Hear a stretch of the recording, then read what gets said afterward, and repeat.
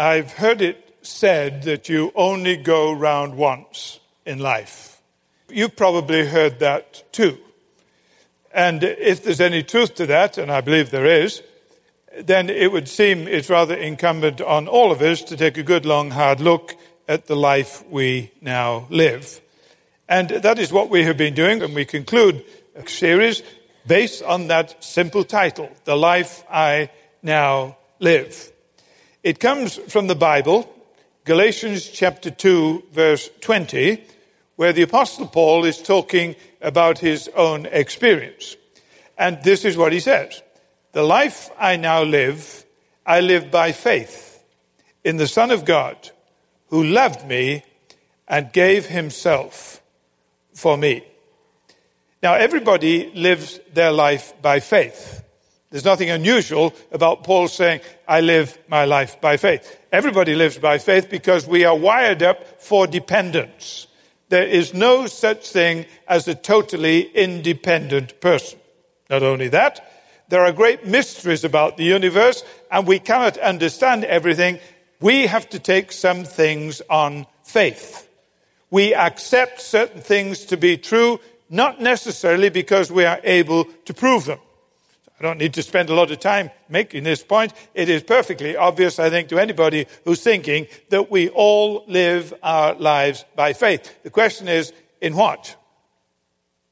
And the Apostle Paul says he lives by faith in the faithfulness of Christ. A little further on in the same epistle to the Galatians, he says this, chapter 5 and verse 6. He says, the only thing that counts is faith expressing itself through love. So now he's going a step further. He is saying that this faith by which he loves, centered in the faithfulness of Christ, is a faith that needs validating. It is a faith that needs to be verified. There needs to be some way of seeing whether it is a genuine, working faith. And he says it's not difficult to figure that out. He said the one thing that matters in the life of faith is that it is a life of faith that expresses itself in love. I want to remind you of what we mean by the life I now live, I live by faith. And then I want to show you how the life we now live by faith is to be expressed in love. And then we'll wrap it up by showing you ways in which the life of faith is essentially practical. Now, when the Apostle Paul says he lives by faith in Christ, who lives in him, this is in marked contrast to what he had previously said. He had made a most amazing statement. He said, I have been crucified with Christ. And it is in the context of having been crucified with Christ that he now lives by faith because Christ lives in him. Now we need to understand the necessity for the life of faith in Christ who lives in him in the context of what it means that he was crucified with Christ. And when we talk about the cross, usually the emphasis we put on the cross is that on the cross, Jesus Christ died for our sins. A perfectly wonderful, legitimate emphasis. But I'm afraid we underemphasize the corollary to that, which is, first, that Christ died for me. In fact, that's what Paul says. The Son of God loved me and gave himself for me. But secondly, we must emphasize the fact that we died with him. In fact, if we are not clear in our own minds of those two dimensions of the cross, we cannot really say that we are grasping the essential message of the cross. So when Paul says that he was crucified with Christ, he is saying that something happened on the cross that was beyond Christ dying for him. It had to do with him in some way dying. The question then is, to what? And we have noticed three things in Galatians that he says, in effect, that he has died to. He has died to the law. In fact, that is what he says in Galatians chapter 2, verse 19. Then he says in Galatians chapter 5 that those who belong to Christ have crucified the flesh. So he's died to the law. He has crucified the flesh. And then in Galatians chapter 6, he says that the world has been crucified unto him and he unto the world. So when Paul talks about being crucified with Christ, he is saying that in some way affects his relationship to the law. It affects his relationship to the flesh. It affects in some way his relationship to the world. Now, I've talked about each of these. Let me give you a quick recapitulation there so that we're all on the same page.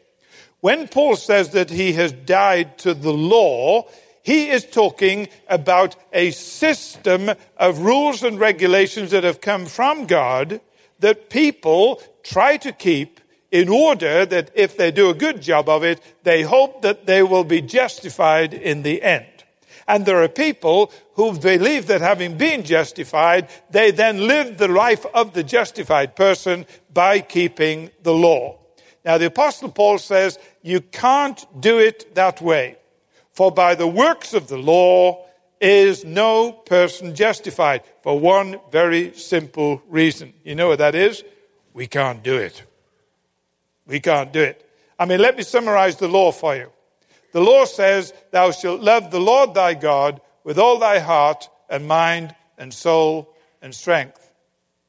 I don't think I've ever met anybody who claimed to get even close to loving God every waking moment of their lives with all their heart and all their mind and all their soul and all their strength. And in addition to that, the law is summarized by saying, and love your neighbor as yourself. And we say, give me a new set of neighbors and I'll see what I can do. The reality is, when we look at what the law says, we know that we come far short of it. Now, says the Apostle Paul, the Lord Jesus Christ, when he died on the cross, took the consequences of the broken law, the curse of the law that attaches to each one of us, and he bore the consequences himself, and we are forgiven and released from the curse of the law, and we're not here to live on the basis of trying to keep the law in order to please God and be acceptable to him. We live in an entirely different principle, which is what? By faith in Christ, who loved me and gave himself for me and lives within me. So in that sense, I have died to the law. What's the flesh? The flesh, well, it can be a number of different things in the Bible, but the way that Paul is using it in this context, it is descriptive of what a human being is that he shouldn't be compared to how he was created.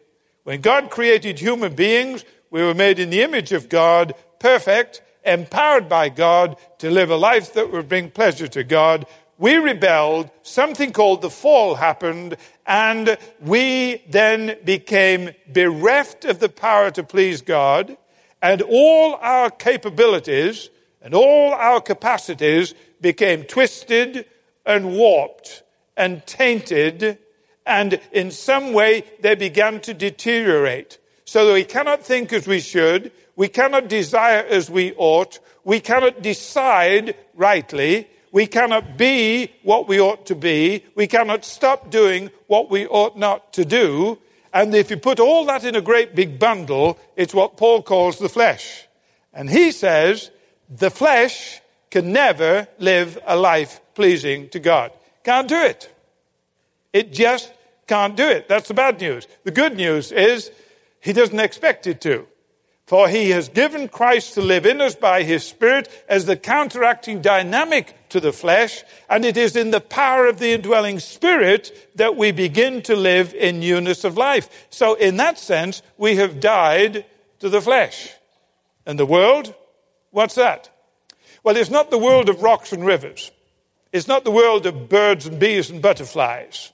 When he talks about the world, he is talking about the inhabitants of the world, with particular reference to their fallenness and the attitudes that have been engendered by their fallenness. And what is the general prevailing attitude of the inhabitants of this world Godward?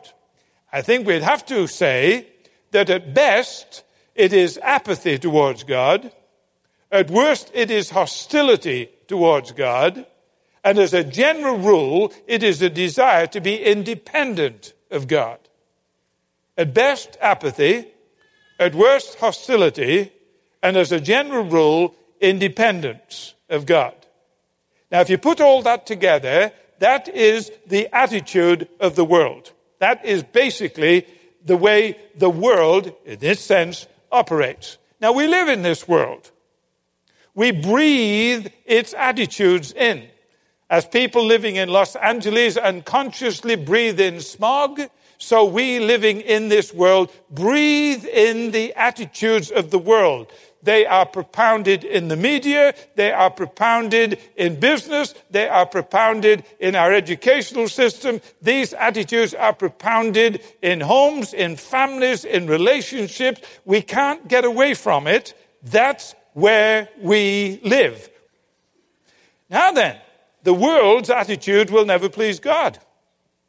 Will never produce the life that God wants us to produce. But the good news is, he doesn't expect it to. In fact, he says that he has overcome the world and that Christ is Lord in the midst of this world.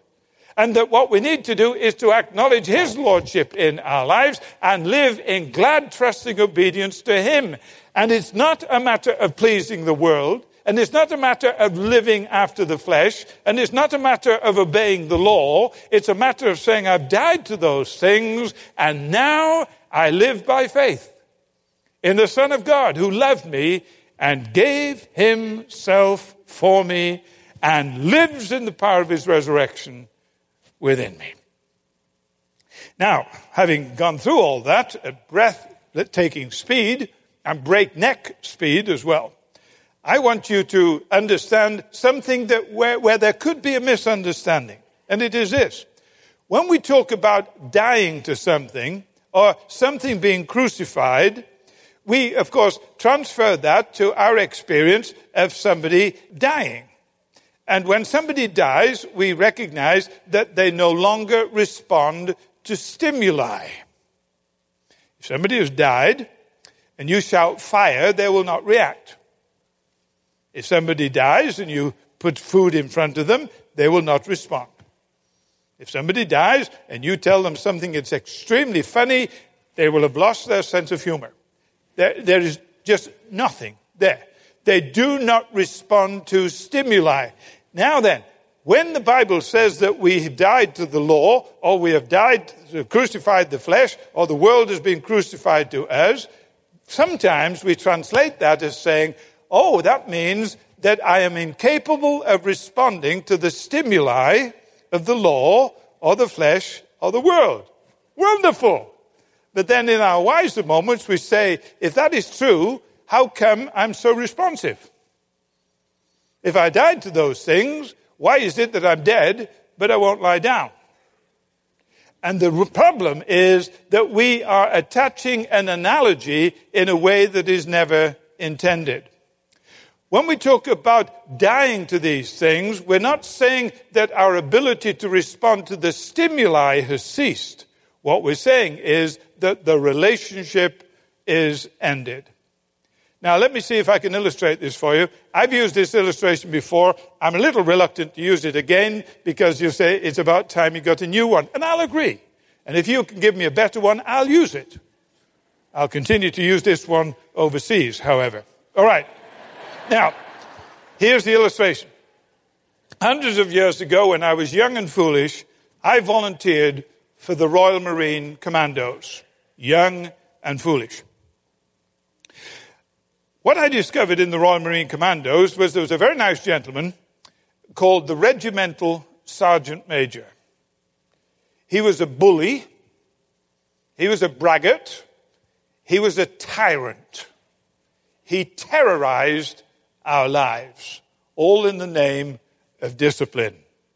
I won't go into details. I can't bear seeing grown men cry in public. But one day, we were on parade and the adjutant arrived. And we were surprised to see him because it was not adjutant's parade day. And he made an announcement, which was music to our ears. I learned it, memorized it verbatim. You are now temporarily released from His Majesty's Royal Marines, and you may, if you wish, seek civilian employment. In other words, we were demobilized. It was over. We were out. Done. It was wonderful. The first thing I did when I got off parade was go back to my barrack room, and I got out my civilian clothes, which I hadn't worn for a long, long time, because every time we went ashore in the evening, we had to go in full dress uniform. And we had to be inspected before we could go. And that meant we had to spend hours cleaning the uniform before we could go. So the thought of just putting on some old civilian clothes was wonderful. And I remember luxuriating in them. And I remember putting my hands deep in my pocket and hunching my shoulders for the first time in 2 years. And I remember walking along a sidewalk, kicking a stone, and rejoicing in my freedom. It was over. I was a free man. And then I saw the regimental sergeant major. And the most remarkable metamorphosis took place. My back shot up like a ramrod. My arms went up to the shoulders. And I began to march in the way that was unique to the Royal Marines. And I must have looked very, very strange indeed, wearing civilian clothes, walking like that. And then it dawned on me how strange it was. A little voice inside me said, "You don't have to do that. You died to Him." And then I said, "Yes, I know. But He's not dead." And I went a little bit further, and I said, "And I'm not dead. So I've got a problem here."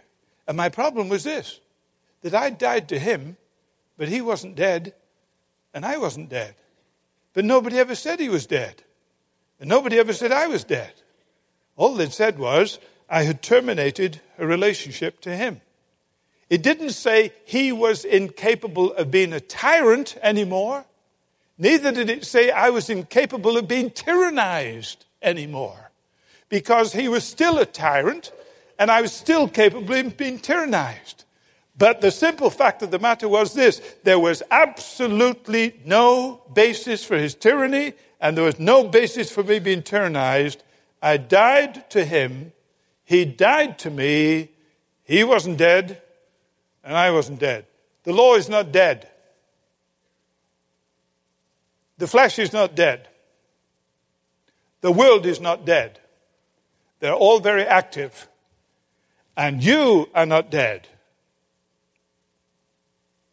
As far as I can see, that is a true statement. And if the law is not dead, and the flesh is not dead, and the world is not dead, and you are not dead, then all those things are perfectly capable of having a hold on you, and you are perfectly capable of responding to every one of those things. But the simple fact of the matter is this: that is not the fundamental basis of the life you now live now. The fundamental basis of the life you now live is what? A life of faith, of trust, dependence upon Christ, who loved you and gave Himself for you and rose again to live in you. And the life you now live, you live by faith. However, the Apostle Paul is very careful to point out that the life of faith is not just a matter of saying, well, this is what I believe, but it doesn't make any difference. And the life of faith is not a life where you simply say, well, you believe what you believe, and I believe what I believe, and I won't do anything with you, and you don't do anything to me. No, what he says is this: the life, what really counts, is the life of faith that is expressed in love. And that is a critically important thing. What is it that validates the life of faith? What is it that assures me that what I profess is a life of faith is a genuine life of faith? And the answer is, one of the answers is this: there will be an expression of love in my life that is not attributable to purely human effort. It will be a kind of love that just doesn't love the lovable. Anybody can do that. It will be the kind of love that doesn't just love the lovely. Anybody can do that. It will be the kind of love that actually branches out into loving the unloving and loving the unlovely and conceivably loving the unlovable.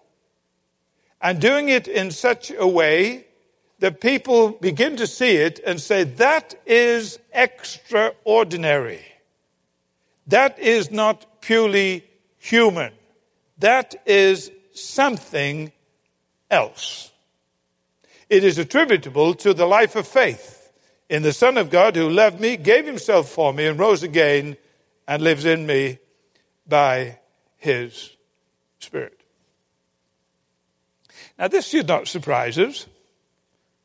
I mean, if we have come into an experience of salvation, if there's any sense in which there's a spirituality to the life that we now live, in the biblical sense of spirituality, then we understand that it is all predicated on God taking an initiative of love. Before the creation of the world, we are told that God had already determined that even though we were sinners, and that's all full of mystery that I can't get into now, but God had determined that even while we were yet sinners, he would love us enough to take an initiative, a costly initiative, to do something about us. It's predicated on an initiative of love. God didn't say, wow, are you folks a mess? Have you blown it? Now, this is what you're going to have to do. You clean up your act and I'll maybe get around to blessing you. That is not what he said. While we were still sinners, God demonstrated his own love towards us. And how did he do it? In that he gave Christ as a sacrifice for our sin.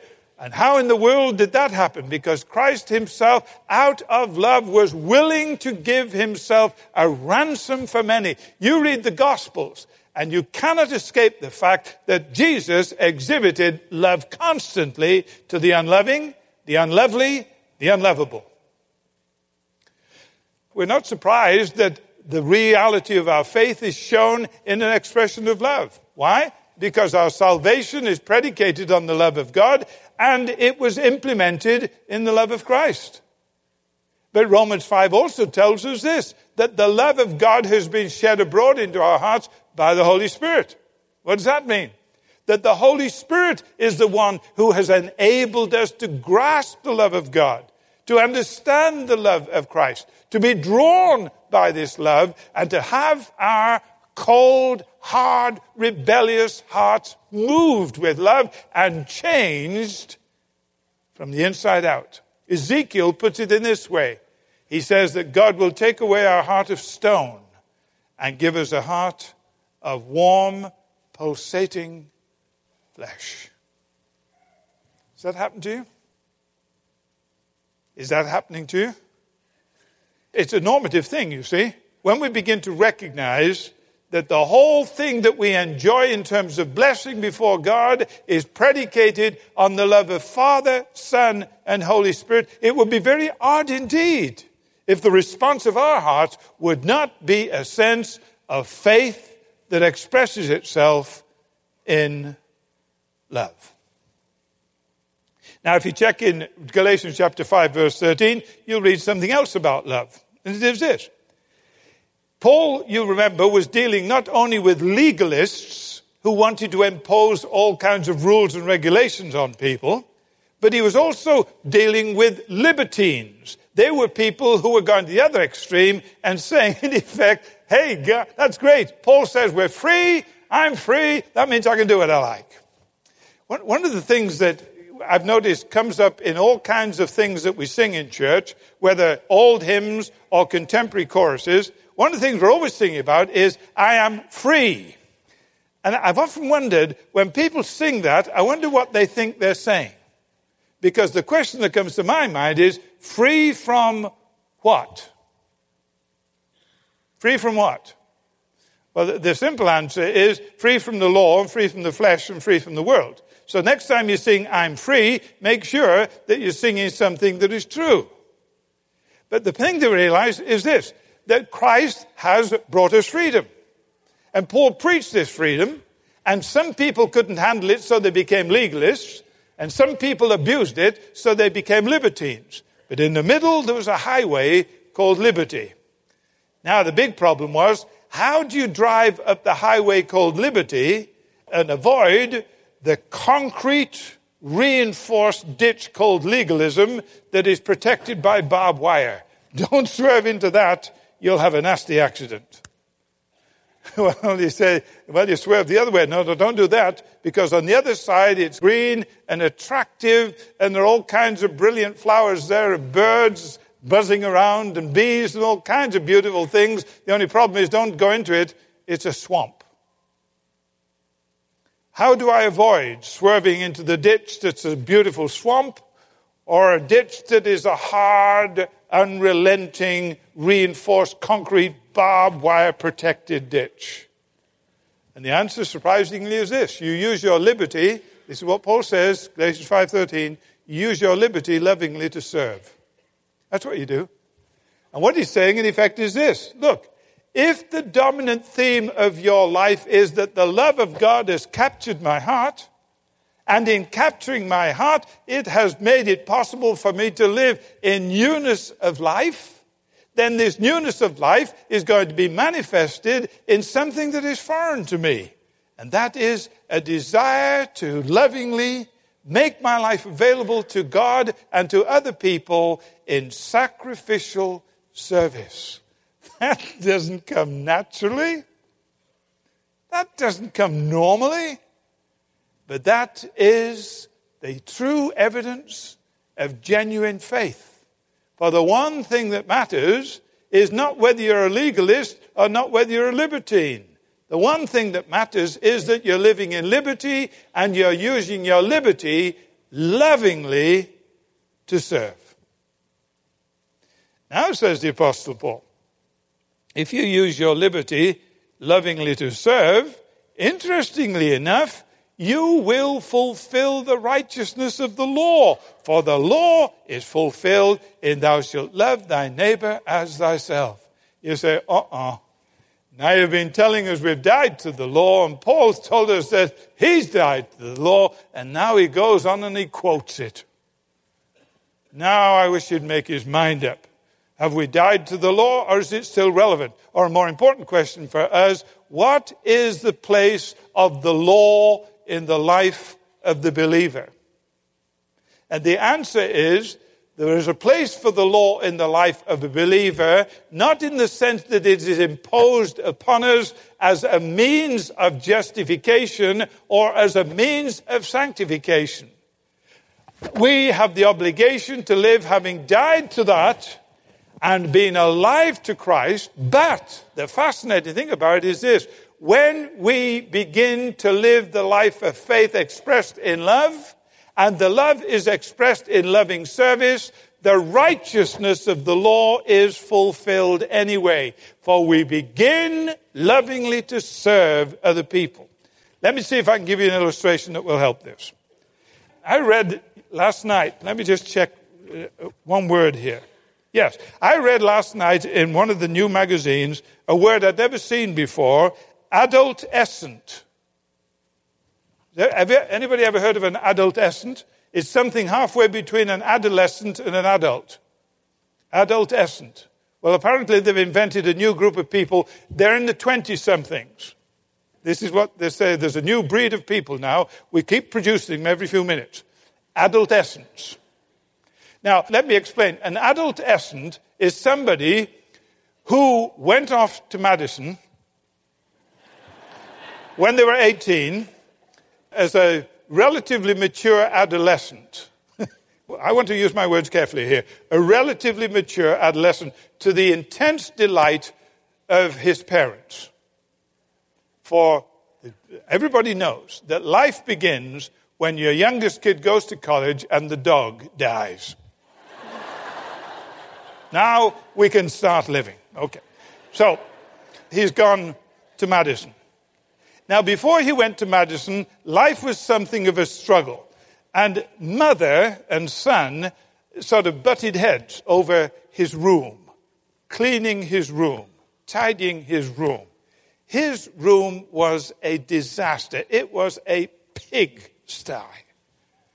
And she, for years, had been trying to get him to clean it up. Now she'd used various techniques. She'd pleaded with him. She'd got down on her knees and cried about it. She had threatened. She had bribed. She had used ultimata.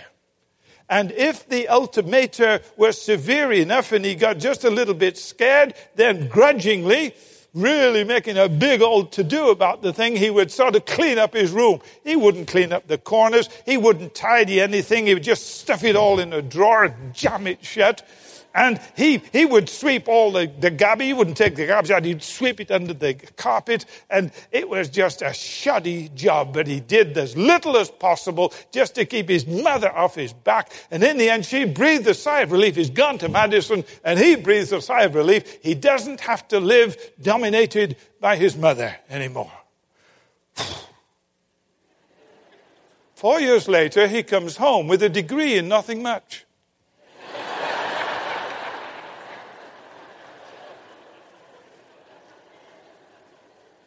But his parents have spent a lot of money on it, so it must be valuable. And he comes now as an adolescent. And this is what adolescents are doing. They're coming back to live with mum and dad after they graduate from college. Did you know that? And they're doing it unabashedly, unashamedly. Because with that degree, they're unemployable. So they come and they live with mum and dad. And they're glad to have them back. But the most amazing thing has happened. Now his room is spick and span. It is immaculate. Not only is his room immaculate, he says, Mom, can I help to clean the rest of the house? And then can I work on the yard? And I would just love absolutely to clean the car. And are there any other jobs that I can do? And his mother can't understand what has happened.